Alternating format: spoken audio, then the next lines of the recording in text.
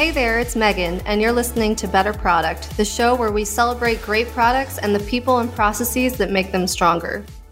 Today's episode is another conversation about trends that Christian and I are seeing in the digital product world, and we got the idea for this episode thanks to some recent news. If you follow big tech, you'll know that Square, the payment processing app created by ex-Twitter CEO Jack Dorsey, went through a major rebrand and renamed itself Block. The move got us talking about what makes a good name for your product and for the business around it. We're going to explore that topic today through the Square to Block story, and we'll show why at the end of the day, it's not really the name that matters, it's what you've built around it. For this episode, we are going to be talking about names, and I have in my show notes that I should ask Megan where her name comes from, but that it's a bit inappropriate. So Megan, where does your name come from? So this is a story my mom likes to tell. It's just a little bit weird. I don't know. So my mom loves to read. She's a big reader. She reads a lot of fiction.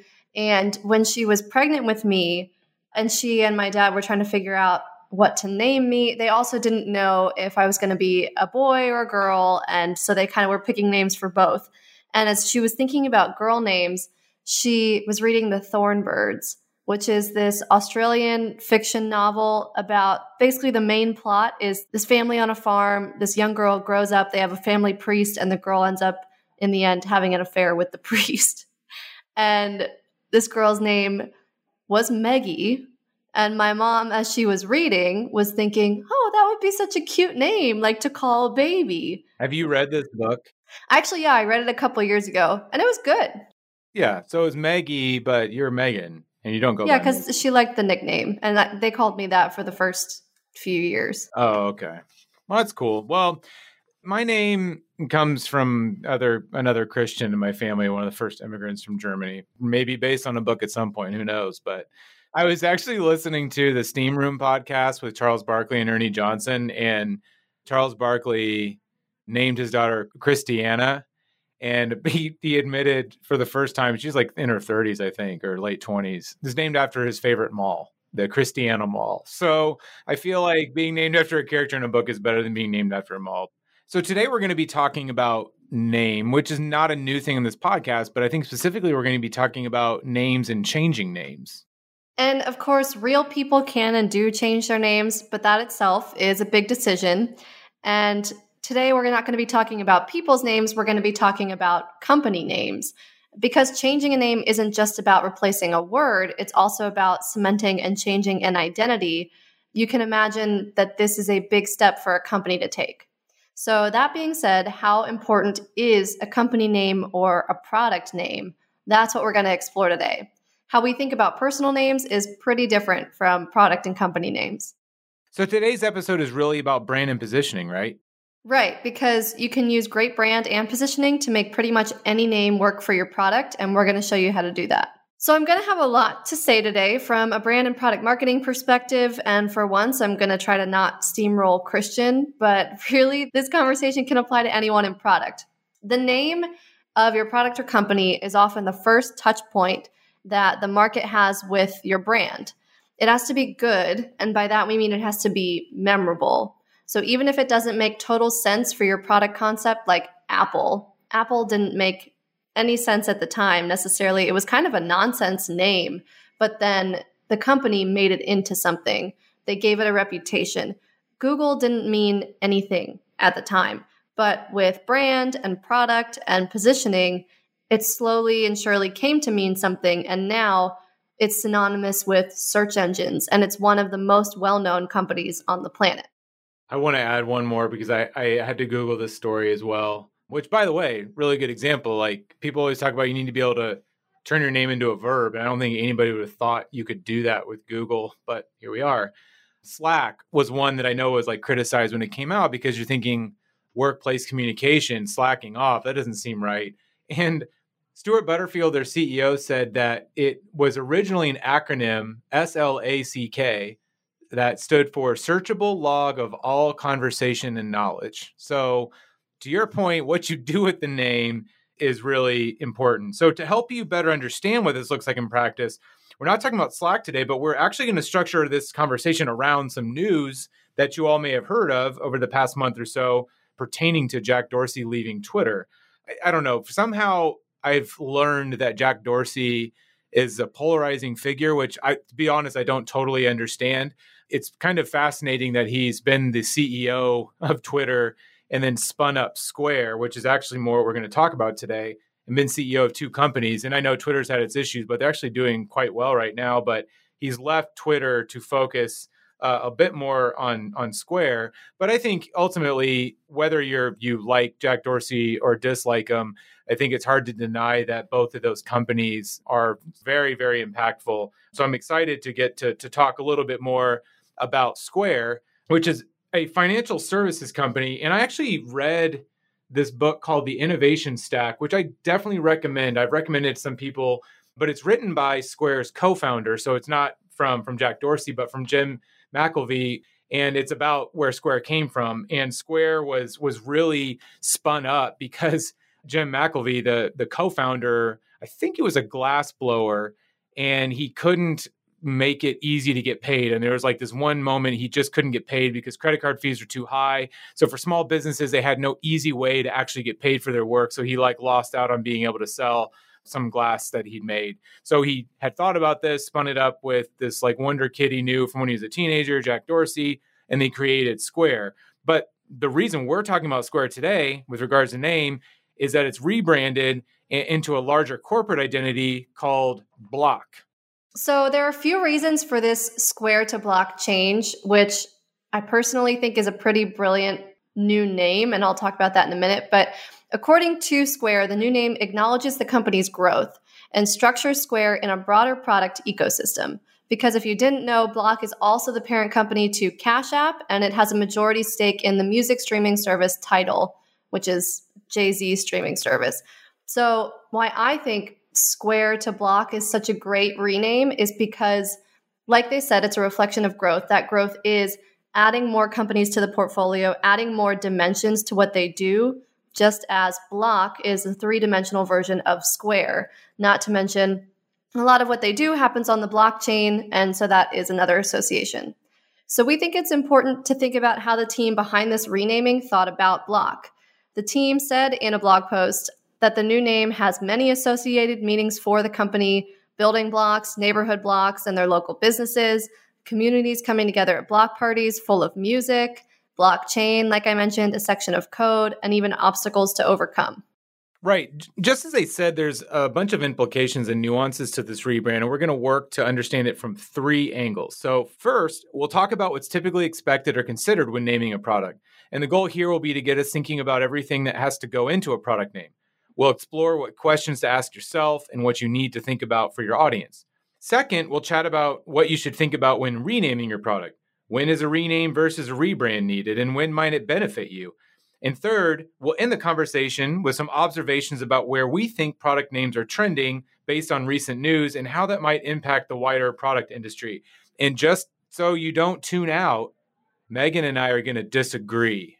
And I don't know what it's going to end up like, because as I say it right now, I don't know how the argument ends up, but I know that one is coming. So stay tuned.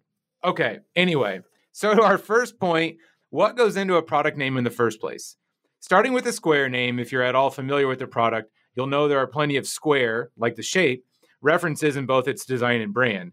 The logo is a black square with a dot in the middle, and the device small business owners use on their phones to manage sales is an attachment that includes a square-shaped card reader. If I remember from that book I read, the design of the actual reader was really, really important to them. And I think that was one of Jack Dorsey's big things, or Jim, I don't know, one of those two. Designing it was really important, and they couldn't get the reader to really work really well. I don't know, it gave me an appreciation for how hard it is to make a reader because it has to stay steady. But they actually went through a lot of iterations of that reader and then tied the logo to it. So I'm not sure if there was anything deeper behind the Square name itself, but because there was a physical product that was a square shape, and then it could get reflected in the brand digitally, I think it was really smart because it just had this cohesion that went from the physical to the digital world.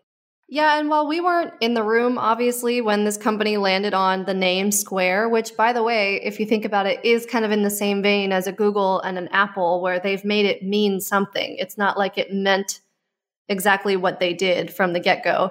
From our experience, we know that names often get chosen before teams start building a brand, or maybe you figure out the name and the brand at the same time. Either way, the two are closely intertwined, and you absolutely don't need to figure out your brand before your product name.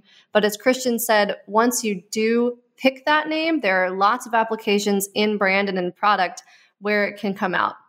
So we've worked with a bunch of different founders, and sometimes they have a name that they love coming in. Sometimes they've landed on what they call the perfect name, or sometimes they have some sort of an inspirational name. They're naming a company or a product after a child or an experience they had. And sometimes they have no clue. They just have a really good idea and they ask us for our expertise to help them with that name. So there's really no one way to start naming your company. We've seen it all. The way that we start our own process is with a discovery where we ask the founders, okay, what is this product going to do? Who is it for? And then we try to think about what types of names will resonate with their target audience. That said, to land on a name, eventually you do need a solid understanding of how you want to position your product and market. So a lot of times a name will either influence or be influenced by the category that you're choosing. And like we talked about earlier with Google and Apple and Slack and even Square, names a lot of times don't mean anything when you start out. And so it is the burden of brand and the burden of positioning to make these names mean something to the market. So we've obviously talked about brand and positioning before on the show. Most recently, we talked about the MailChimp and SurveyMonkey rebrands, which also involved a renaming from SurveyMonkey to Momentive. And rebranding and renaming together can help promote growth and moving up market, which is the main theme of the SurveyMonkey story. It was kind of the opposite for Square and Block, so the positioning of Square didn't change, but they leveraged this name change to Block to celebrate and add a sense of permanence to their growth. So Christian, we've talked a ton about product marketing and brand at this point, but what about a name's connection to design? That's also important for sure. I was thinking as you were talking, it's not an answer to your question. Why isn't it cube though? Like square is, each side is the same size, but a block is like varying sizes. So like block would be like the 3D rectangle.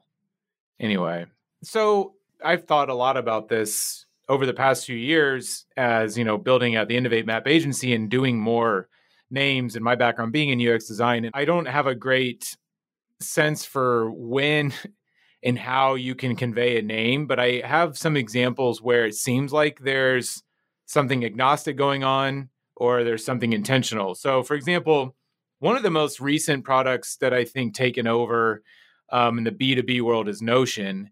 And they've always had a really strong brand, illustration style, this black and white ink style, but their name itself is Notion. And it definitely hints at this sort of organic knowledge base that it's meant to create. It's like I have a notion and I will write it down. So when you think about the product design of something like that, the whole design, if you use Notion, makes it really easy to just add things. Just you have a notion, you just sort of insert it. So yes, it's a text-based interface like anything like a Microsoft Word or a Dropbox Paper, but they've kind of designed it in a way, if you go look at it, where it does feel like you have these notions that you sort of get out. And I think the interaction design really sort of mirrors that. But I don't think that actually, I have one more example where I think a name can be tied. It's a local company that we work with in Indianapolis over the years called Greenlight Guru, and they make quality management software company for medical device companies. And I would say that their name is Greenlight, which I think on its own is very misleading. I think they're actually not even the only green light in town that's in other industries. But the whole point was that it was named that way because you're basically trying to test devices so that you get the green light to, sell them on the market. And that's a really long process. So I think it makes sense there. And then a lot of things in their product get kind of designed towards getting you the green light. But then on the other hand, there's times where the name I don't think really comes into play at all. I think I mentioned Slack earlier, and I think that's a good example where I can't feel or see. I've used Slack since 2015, and I can't see in any of their rebrands or anything like that, any sort of notion that Slack is sort of reflected in the product design. So I think it kind of depends. I think one last example I think that shows the differences or how I think design evolves is when you look at Google versus Yahoo. Yahoo had an exclamation point. It was like really goofy, and it was like this destination. It was like the landing page for the web before Google came out. And when Yahoo in the 90s was building, they had actual humans going and surfing the web and cataloging the pages and building out the hyperlinks. Google had a fundamentally different approach that was more action oriented, it was more search oriented. And so I don't know that Google itself is easier or different to say as a verb than Yahooing something. But as I say it, maybe there is some linguist can maybe find some connection there. But I do think it's interesting to see how the name evolves with how it's going to be used. And, Google became the verb for the internet. And that's actually not something that existed in the 90s. It was actually not an active search sort of thing. It was like a destination oriented thing. So by Google coming in and turning it into a verb and building their product around that verb, I think they created a really strong sense of position in the market. So now we're going to get to the second part that we promised we would cover today, which is when you should think about renaming a product or a company. We've walked through how one gets a product name in the first place. So we definitely want to talk about when might be a good time to consider a rename because we know that that's a big decision. The Square to Block rename had a lot of intention and years of business growth and evolution behind it to help justify the rebrand. Not every company has this, but some of them do.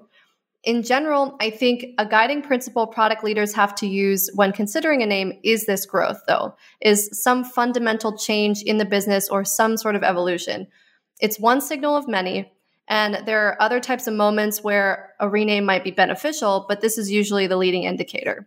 So in addition to experiencing significant growth from a revenue and market perspective, companies that make significant changes to their product or brand hierarchy might also consider a rename. So that's, let's say, adding an additional product or a suite of products, or even thinking about the way that you position your products versus your company overall. Any major change to that hierarchy might call for a rename.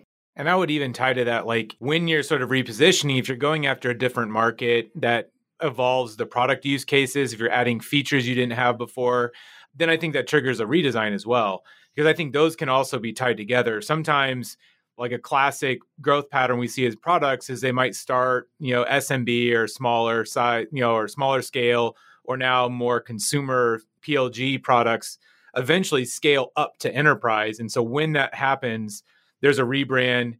At the same time, there's also new functionality that's targeting enterprise. And I think that's a really good moment where those two things are coupled together. But I don't know that it has to be that way all the time. Sometimes they just coincide with each other. Right. It doesn't have to be. It is kind of a best practice. That's what we saw with SurveyMonkey to Momentive, where they were trying to move more up market and they were trying to change their perception for that enterprise audience.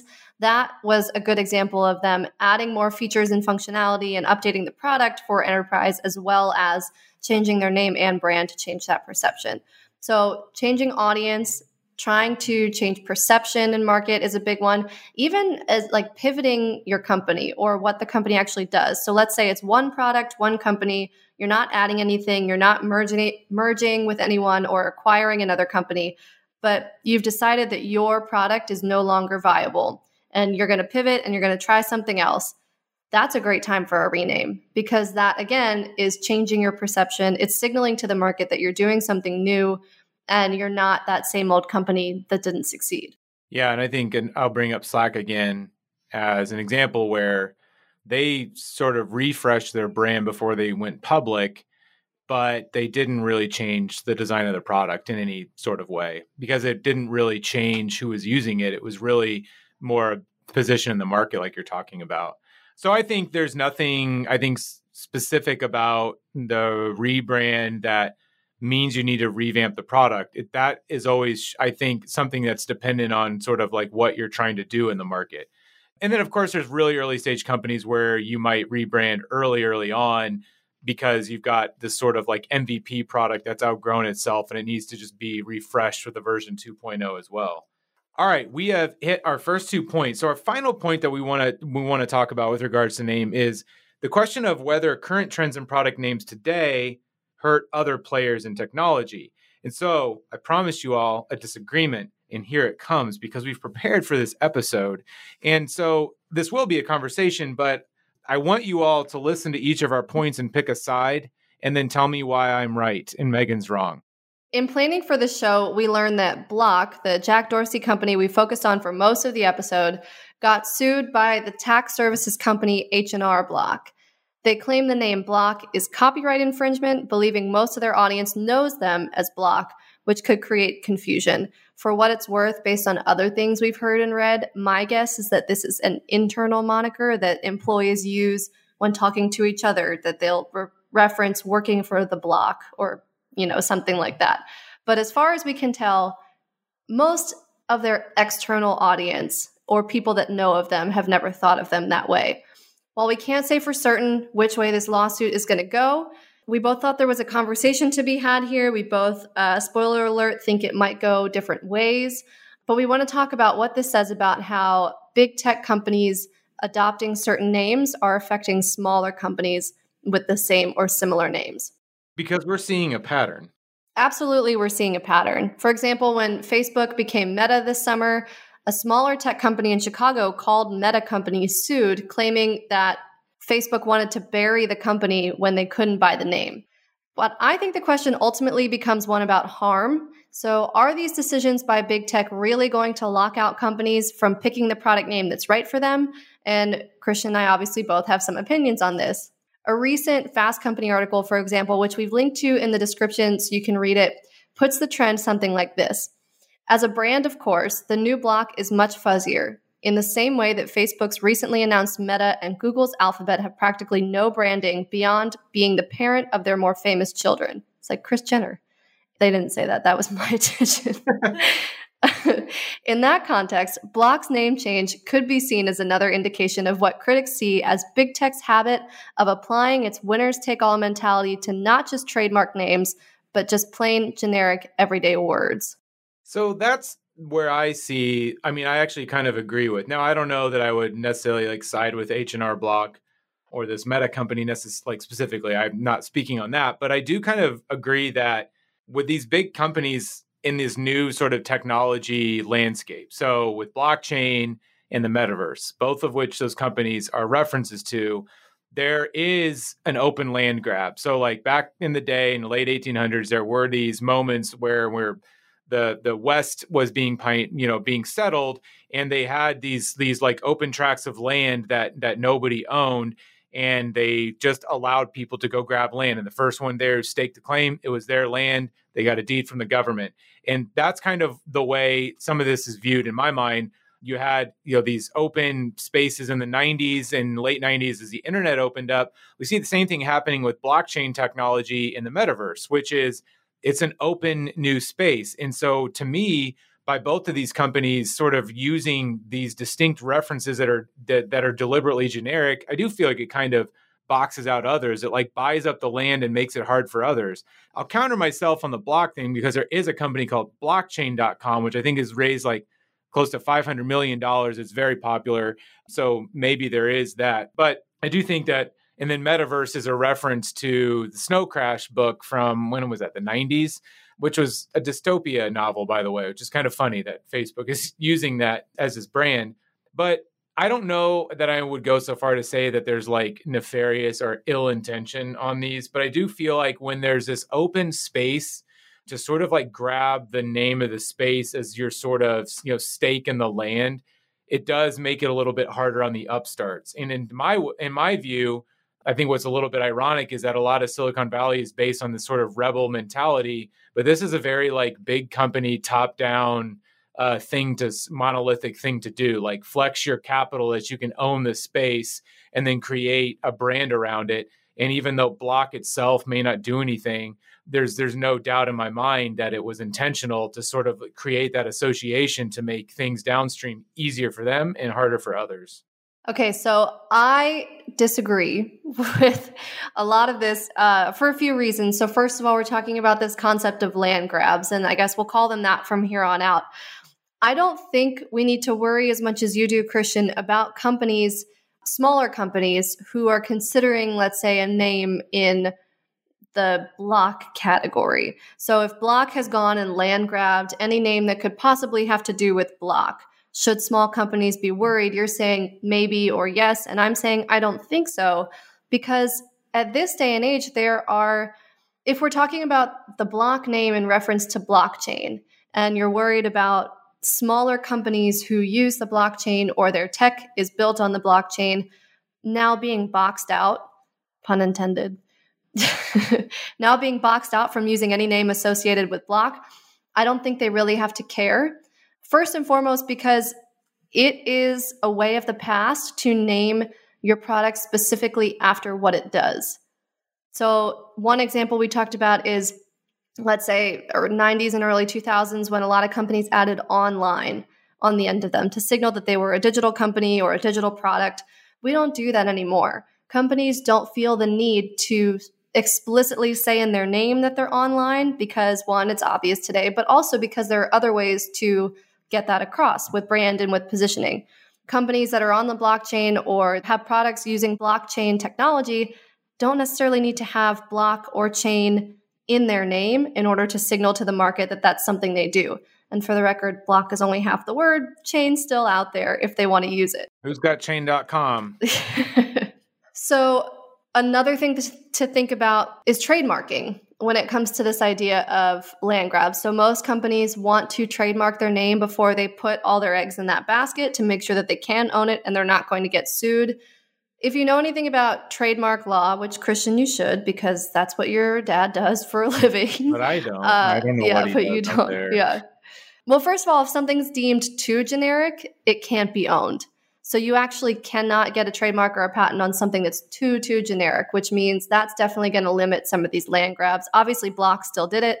But for example, Now Included, who we've had on the podcast before, couldn't own their name as two separate words because they were told the words now and included separately were too generic. They had to own them together.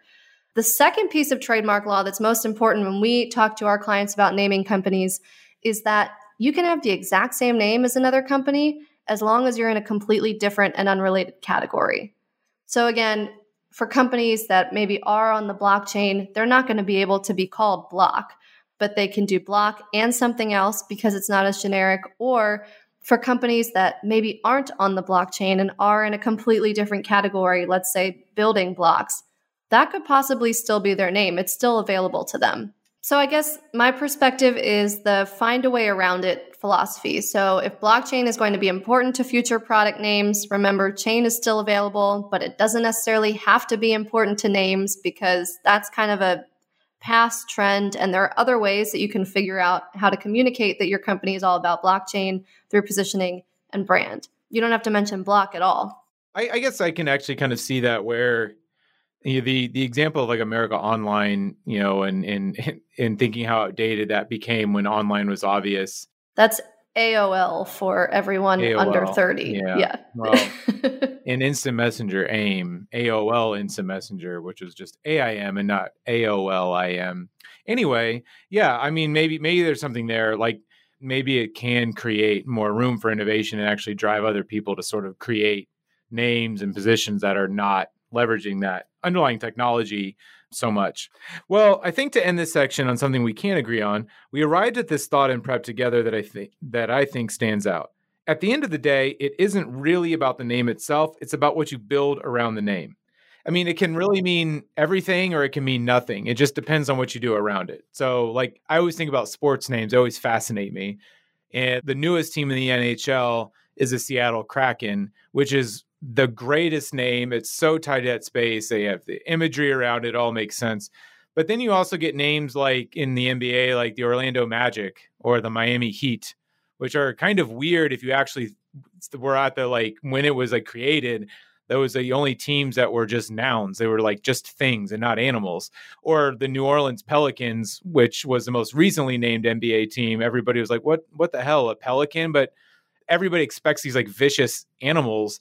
But when you look at over time, these things just sort of like go away. Like nobody's really talking about that heat is a weather thing anymore after they win championships. And so I think it's the same thing when you think about names like maybe a Facebook that sort of sounded really weird at first and then just sort of like evolved over time. So to your point, it can mean nothing or it can mean everything. With Kraken and Seattle Kraken NHL, they built everything around that name and it was intentional, and others, they may not so much. So I think your point of positioning and everything is what ultimately is the most important thing as it relates to names. I love the Kraken brand, but my favorite is still Washington Football Team. That's like Brandless or whatever that company is. So I'll leave the listeners with a thought we've shared for several episodes now. Christian and I love talking, but we don't do this to throw our own thoughts into the void as much as some people think we do. We want to know what's on your mind. So send us your frustrations, your questions, your best product names, your worst product names. Share your thoughts with Erica, our producer, at the email in the description, and we'll respond in a future episode. Thanks for joining us. And if you haven't yet, be sure to join the Better Product community. We've got all sorts of content and resources for you. And if you want more audio, don't forget The Business of Product is our latest show to join the Better Product Network. And you can find that and more at betterproduct.community.